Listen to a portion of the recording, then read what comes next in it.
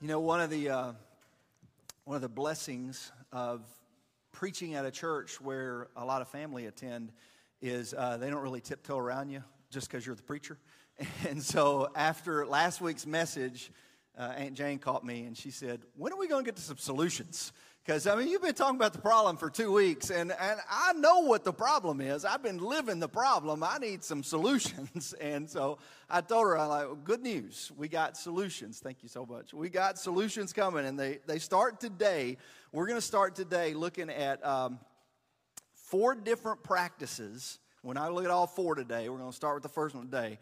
4 different practices that will help us eliminate hurry sickness from our lives, or at least soften hurry sickness in our lives. And hurry sickness, we defined last week as like trying to achieve more and more stuff or accomplish more and more stuff in less and less time, or trying to participate in more and more activities in less and less time. And it's not healthy. It's not good for us. When we are in a hurry, we tend to be less loving, less kind, less peaceful, less patient, less gentle, less self-controlled. If you recognize that list, I'm quoting from Galatians chapter 5 right there, the fruits of the Spirit. And if you're familiar with the fruits of the Spirit, in Galatians 5, Paul says, if the Spirit of God is living in your life, then these are the things that will be in more abundance in your life. If the Spirit of God's living in your life, the more you yield to His Spirit, the more loving you become, the more kind, the more joyful, the more peaceful, the more patient, the more gentle, the good, the more faithful, the more self-controlled. And I think all of us would agree that when we're in a hurry, we can't do those things. Like, I'm not a very loving person when I'm in a hurry. I'm not a very peaceful person when I'm in a hurry. I'm not a very patient person when I'm in a hurry. I'm not a very self-controlled person when I'm in a hurry. And so what we're talking about in this series is really important stuff. I mean, this is not like it's not like a TED Talk or, you know, like a self-help stuff. Like, oh, yeah, you know, busyness. Yeah, I need to slow down a little bit. I mean, it's our spiritual lives are at stake, and relationships are at stake. And our, you know, emotional health is at stake. It's really, really important stuff that we're digging into in this series. And, you know, most of us feel like my aunt. It's like, well, what do I do about it? You know, I know there's a problem. Like I'm like Amy was talking about. Like, I'm overwhelmed by the solution. Like, what do I do about it? How do I stop this madness? And the simple answer, and I say simple because it is a simple answer, but it's difficult to do, is we have to learn how to accept the invitation of Jesus, because Jesus is inviting us to slow down. And we've talked about this one several times, and I told you it was going to make an appearance in every sermon. Matthew chapter 11, verses 28 through 30, Jesus says, "Come to me, all you who are weary and burdened, and I will give you rest." That's an invitation. That's an invitation to all of us who are feeling overwhelmed and hectic and frazzled and out of control. Jesus is saying, come to me, and I will give you rest. Take my yoke upon you and learn from me. For I am gentle and humble in heart, and you will find rest for your souls. For my yoke is easy, and my burden is light. And that word yoke refers to, I mean, it's like the yoke that would go on an animal, like a wooden harness or something that would, at that time, that would go on an animal that would pull a plow or a cart. And it was a metaphor that the rabbis used for their teaching. So they would refer to their teaching as their yoke. It was the way that they interpreted the Torah.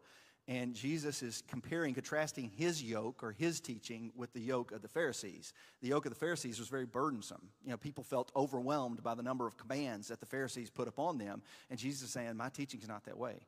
My teaching is easy. My teaching is light, and it's an invitation to, and the scriptures attest to this in other places as well. John, who's probably one of the closest disciples to Jesus, in the letter that he wrote, that 1 John chapter 5 verse 3, he said his commands are not burdensome. And unfortunately, that's not the way we were taught to think of commands. Like, if you grew up like I did, we were, you know, the preachers and the elders or the bishops or the priest or whoever it was, the religious authorities in our lives did not teach us that his commands are not burdensome. His commands are not easy. We were taught that his commands were burdensome, and there were so many of them, and you felt guilty about when you didn't adhere to all of them and that kind of thing. And Jesus is saying, Jesus is not trying to put more on us. Jesus is trying to take something off of us. So he's not trying to burden us with more commands. He's trying to help us, trying to relieve. Jesus is actually calling us to less. Jesus is calling us to rest. The problem is we can't really slow down long enough or turn down the volume long enough to hear what Jesus is calling us to do. And so that's what these practices are designed to do. So what we're going to look at the rest of this month, we're going to look at one practice every Sunday that is designed to help us turn down the noise or slow down long enough to hear the calling that Jesus has on our lives. And the first one, the one that we're going to look at today, is silence and solitude. So I want to ask you a question to start out. Silence and solitude. How many of us are comfortable with silence?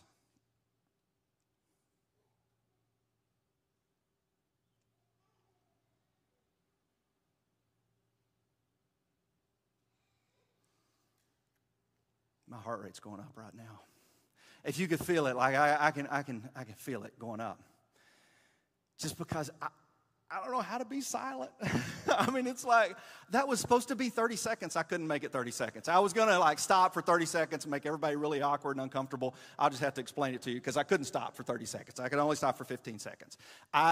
Silence is so uncomfortable to me, and it's so awkward. Anytime there's silence, I try to fill that space with something. Like the moment, 2 weeks ago, I went to a Mount Pleasant football game, and they had a moment of silence rather than prayer, a moment of silence at the beginning of the game. I do not like moments of silence. I really wish somebody was praying instead of a moment of silence, just because I'm uncomfortable, because 5 seconds into it, I'm going, I wonder how long they're going to go.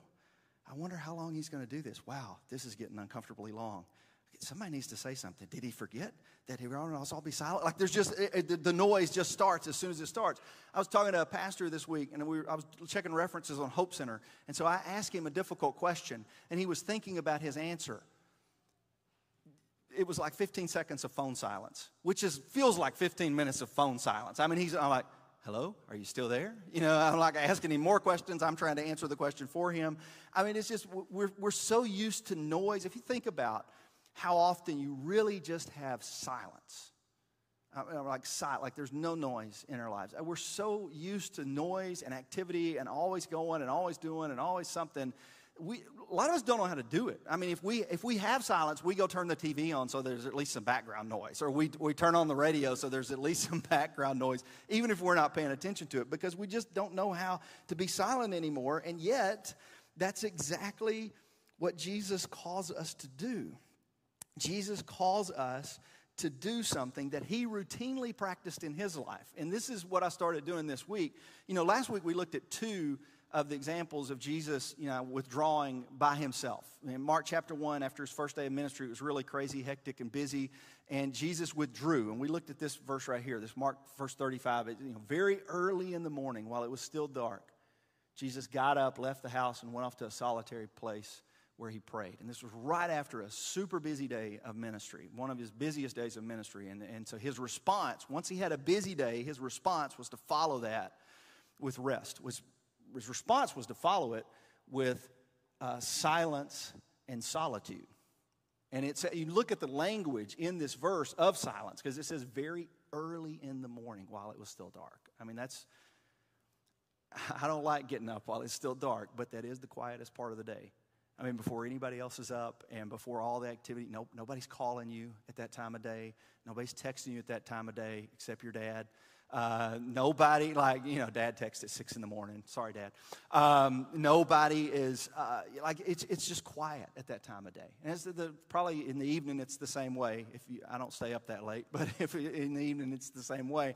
But he talks about, going off to a solitary place. Jesus was by himself.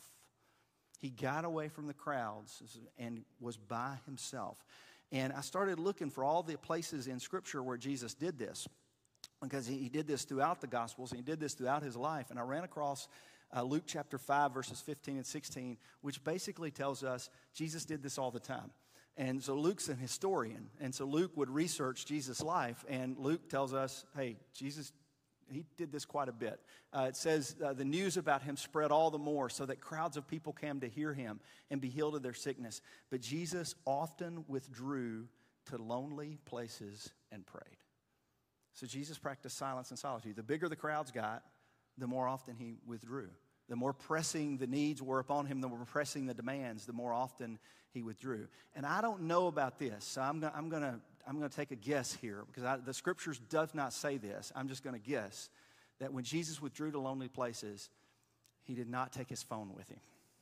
I'm just guessing that he did. I think he probably left the phone at the house and was by himself. Because a lot of times when we're by ourselves with our screen.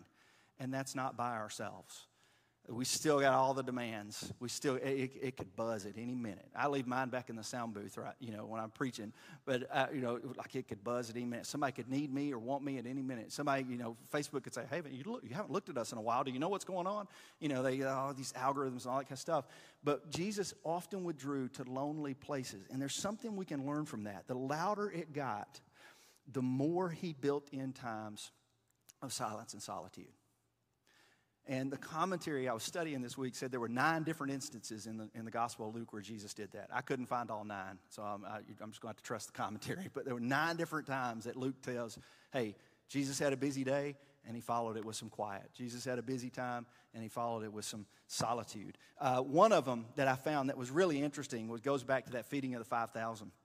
And, Matthew and Mark both tell different versions of that story. Same story, but just different perspectives.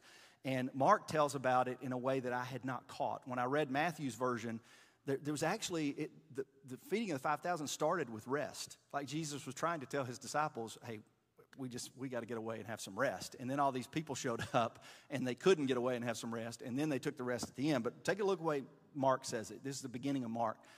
It says, the apostles gathered around. This is right before the feeding. The apostles gathered around Jesus and reported to him all that they had done and taught. And then, because so many people were coming and going that they did not even have a chance to eat. And this is before the feeding of the 5,000. This is like, it is so busy. He's describing, they didn't even have a chance to eat. I mean, they're telling him all this stuff. It's this very, very busy season, this very, very busy time. And so Jesus said to his disciples, come with me by yourselves to a quiet place and get some rest. So it's not just something Jesus practiced. It's something that he taught his disciples to do.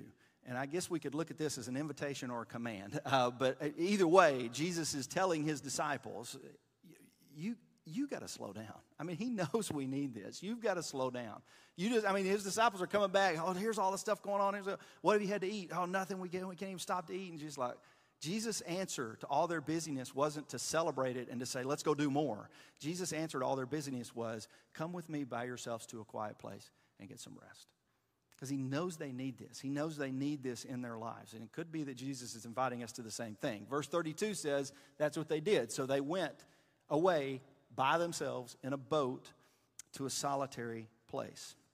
So they took Jesus up on the invitation and they went to rest, but not for long. Look at the way the story develops. So Jesus says, come to me, get some rest. They went to get some rest. Verse 33, but many who saw them leaving recognized them and ran on foot from all the towns and got there ahead of them. They were in a boat going across the other side of the lake, ran ahead of them. And when Jesus landed and saw a large crowd, he had compassion on them because they were like sheep without a shepherd. So he began teaching them many things.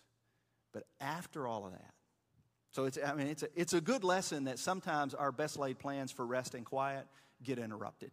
Even Jesus got interrupted. Like Jesus was getting ready to have his quiet time, and he got interrupted. The crowds ran ahead. That happens. That's going to happen. Sometimes a sick toddler is going to interrupt our, hey, this is my silence and solitude time. I'm sorry, but you got to throw up some other time. Like that you just can't do that. Like this, I'm sorry. That's part of it. Sometimes work's going to interrupt that. I mean, Scott Albert showed up this morning to run sound, and there was a fuse out, and we had no sound anywhere. I'm guessing it was not a quiet morning for you, Scott. I mean, it was probably a very hectic, stressful morning. And he just did what he had to do in that moment. But you got to go get some rest after this service is over, okay? Well, after the second service is over, you got to get some rest. Because we got to follow those hectic, crazy, stressful times with rest. That's what Jesus, because that's exactly what Jesus did. After he got interrupted and he had this hectic, crazy time, verse 46, it says, after leaving them, he went up on a mountainside to pray. Once again, he went by himself to pray. So we see this all throughout Jesus' life, and the point is obvious. When we see the command of Jesus and we see the example of Jesus, the point is obvious, but I'm going to say it anyway. If Jesus felt the need to do this in his life, wouldn't you think we should do that in our lives? Like if the Son of God had to take a break, if the Son of God had to occasionally take a break and clear his mind and get rested and get reset and recharge the batteries, wouldn't you think that we might need to do the same thing? Because we're Christians, right? And being a Christian is not about adhering to a certain set of doctrines. It's not about being baptized in a certain way. It's not about which particular church you go to or denomination you belong to. Being a Christian is about following the ways of Jesus. So a Christian is a disciple of Jesus, a follower of Jesus. We follow his yoke. We follow his teaching, his way of life. And the teaching and the way of life of Jesus is clearly calling us to do less. And so we should do what Jesus did. I mean, it's that simple and that challenging, right? We should do what Jesus did. If this is what Jesus did, and this is the way that he lived his life, and this is the way he taught his disciples to live their lives, then that's the way we should try to live our lives. Comer asked the question in the book, and he asked a variation of a question that you're very, very familiar with. Okay, you're probably not familiar with the guy who started the question, but you're very familiar with the question itself. So that's a pastor by the name of Charles Sheldon. And he wrote a really famous book called In His Steps. He wrote it in the late 1800s. And you may not know who Charles Sheldon is. Many of us probably don't. You may not have read his book, In His Steps, but you're familiar with his question. Because 100 years after he wrote the book, a youth minister had the idea of taking his question and putting it into initials and putting it on a little cloth bracelet. You remember this in the 90s? I mean, the WWJD bracelets from the 90s and 2000s. This youth minister came up, they did it for a retreat, and it just took off. It just went viral. Okay, that was based on a question that guy based most of his sermons around. So Charles Sheldon was a pastor in Topeka, Kansas, and he was very much ahead of his time. He advocated for gender equality in a time that it wasn't popular to advocate for gender equality. He advocated for racial equality and equity in the late 1800s, early 1900s. And it's because he based most of his sermons around the question, what would Jesus do? And when he asked that question, it caused him to do countercultural things. Many people think that he had some influence on the Brown versus Board of Education decision because that took place. The lawsuit started in Topeka. He was already dead at the time that happened, but a lawyer who grew up in his church argued the case in Kansas before it went to the Supreme Court, and the NAACP took it up. And so when you ask that question, what would Jesus do? It's going to cause you to do some very countercultural stuff. It doesn't matter what's socially acceptable. It doesn't matter what's normal. It doesn't matter what the culture's doing. It matters, what is Jesus calling me to do?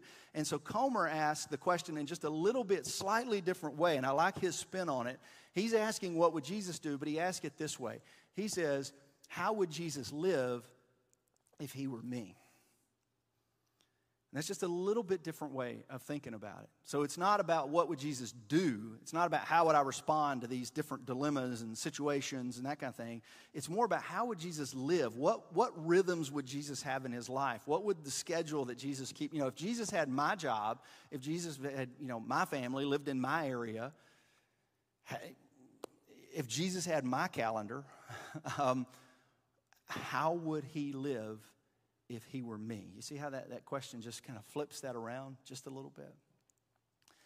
And Comer's answer to the question is, I think he would slow way down.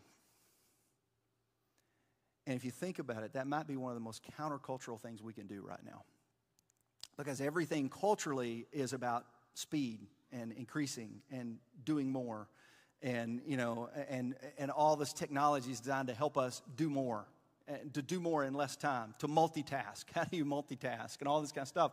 And so, Jesus were me, knowing what I know of his life and the way he lived his life, I think he would slow way, way down.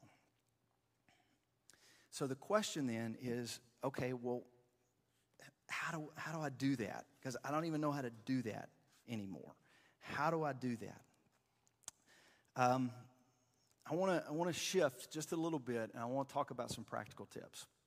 And these are just three that I thought of. You could come up with more. So, as a matter of fact, I would encourage you to come up with more in your small groups. If you're meeting in a small group, I hope you'll talk about this in your small group and just, brainstorm. I mean, I've tried to show you through the Gospels that Jesus rested and Jesus invited us to rest. So Jesus practiced silence and solitude. And so the question is how do we practice silence and solitude? And so I was just thinking of different ways that I think we could practice silence and solitude. So I'm going to give you 3 tips, and then we're actually going to close with a song. But the first one is get off the technology and get outside. And you knew that was coming. You know I'm going to talk about phones every week, right? You're still coming. I appreciate that. But it just keeps coming up, and it keeps coming up, keeps coming up.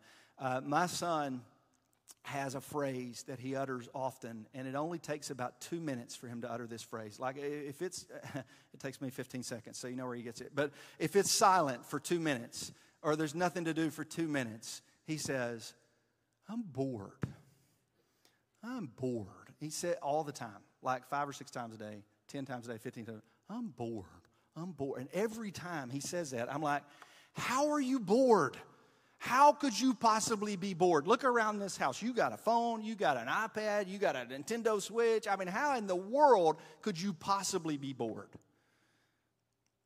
And it's probably because he's got an iPad and a Nintendo Switch and a TV and all like that. That's probably why he's bored, because if you look at the research about these things, they're not making us less bored. You're like, oh, well, you fill up your time with all of this information and all this technology and all that kind of stuff. Nobody will ever be bored again. It was like the 60s when they were doing research on work, and they're like, people are working so much less. By the time we hit the 2000s, the problem is going to be too much free time for people. People are going to have too much free time once you get to 2000. We're going to have to build some parks and stuff to deal with all this leisure time people are going to have. Well, of course that didn't happen. With technology today, they're like, nobody's ever going to be bored again. It's not like the old days when you had to play solitaire on the Apple II. I mean, you got all kind of stuff. You can play any kind of game you want. You'll never be bored again. But guess what technology is making us?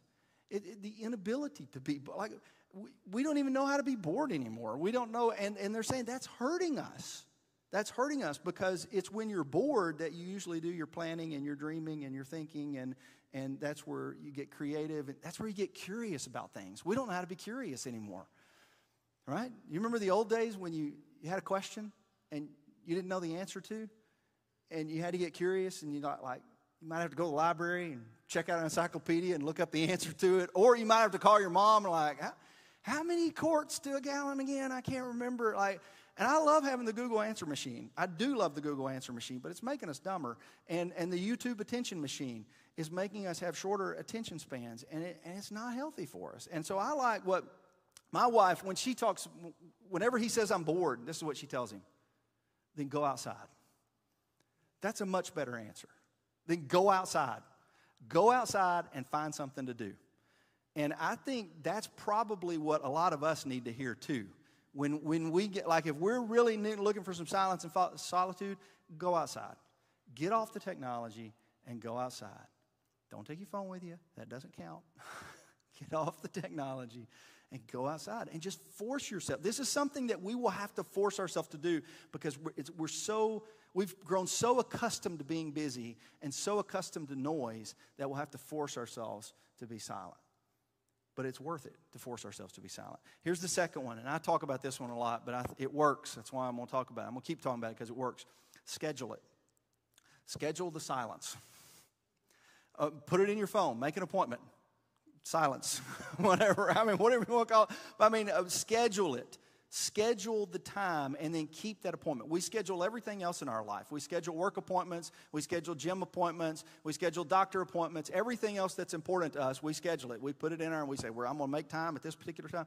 And this is scheduling. It's just another way of saying make time.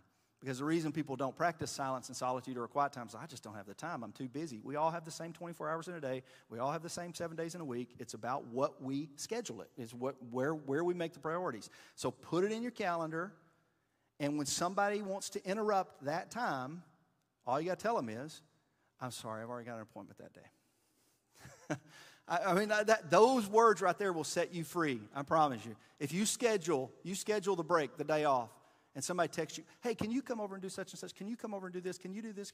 Oh, I'm sorry, I've already got an appointment. Can we do it another day? You don't have to tell them who the appointment's with. Okay? You don't, I mean, or, you know, if somebody, hey, you know, 8 in the morning, they're like, hey, can you meet me at 8 in the morning? Blah. No, I'm sorry, I got an appointment at 8 o'clock. I can meet you at 9, but I got an appointment at 8. You don't have to tell them the appointment's with God. They don't need to know that. And if you did tell them, it would be a little pretentious. So don't tell them. Okay? Just tell them I got an appointment. I mean, that's the best way. Like, if we make an appointment with other people, we generally honor that appointment. For the most part, we try our best to honor that appointment because we don't want to let that person down. So make an appointment with God, and let's honor that one. And that's the last one I'll mention there, is just stick with it. We will fail at this. Promise, we will fail. I failed in the sermon itself. I was going to take 30 seconds for my quiet time, my great illustration there, and I couldn't do it. We will fail when we do this. There will be days that it just doesn't work. There will be days that there's a pressing interruption and we just have to. And there'll be days that there's no interruption, but we just can't do it. Like mentally, whatever, we just can't do it. Don't give up. Just because you fail one day, don't give up. You know, it's not like when the crowd interrupted Jesus, he was having his quiet time, and the crowd interrupted him, and Jesus was like, okay, that's it. I'll never do it again. You know, that didn't work. And that's the way we tend to do it. We treat kind of silence and solitude, we kind of treat it like our diets, if you know what I mean. Like, if I'm going to try to eat better, I'm going to try to eat healthy, and you might do that for a day, or you might do that for a week, and then you have one slip-up day, you know what I'm talking about? And you're like, that's it, it's over. You know, it's just done, and y'all won't do it again for 5 months. Don't treat silence and solitude like that. Like, you know you're going to have some days that you slip up. You just make that the exception. Make interruptions the exception, not the rule. You see what I mean? Like, make it the exception. It doesn't happen all the time. It does going to happen sometimes, and I just got to deal with it. Sometimes the fuse is going to blow when I show up to church, do my relaxing volunteer job, running sound. The fuse is going to blow. That's an exception. That's not the rule. The rule should be rest. Exception is interruptions. The rule should be silence and solitude. The exception is the noise. And so we had to flip our way of thinking around. Let me pray for us. And while we're doing that, the band's going to come back out because we're going to close with a song today. And it's a song about Jesus being the foundation. And I want you to think about it as we're singing the song. We think about that Jesus' example, he showed us how to do this. So my tips, they're interesting, but Jesus showed us how to do it if we'll just learn to follow the ways of Jesus. So let me pray about that. Father, I'm thankful for the Gospels, and right now I'm just thinking about Luke. I'm thankful that Luke was a researcher and a historian, and he talked to eyewitnesses, and he came up with and he felt like it was important enough to include in his Gospel that Jesus often withdrew to lonely places.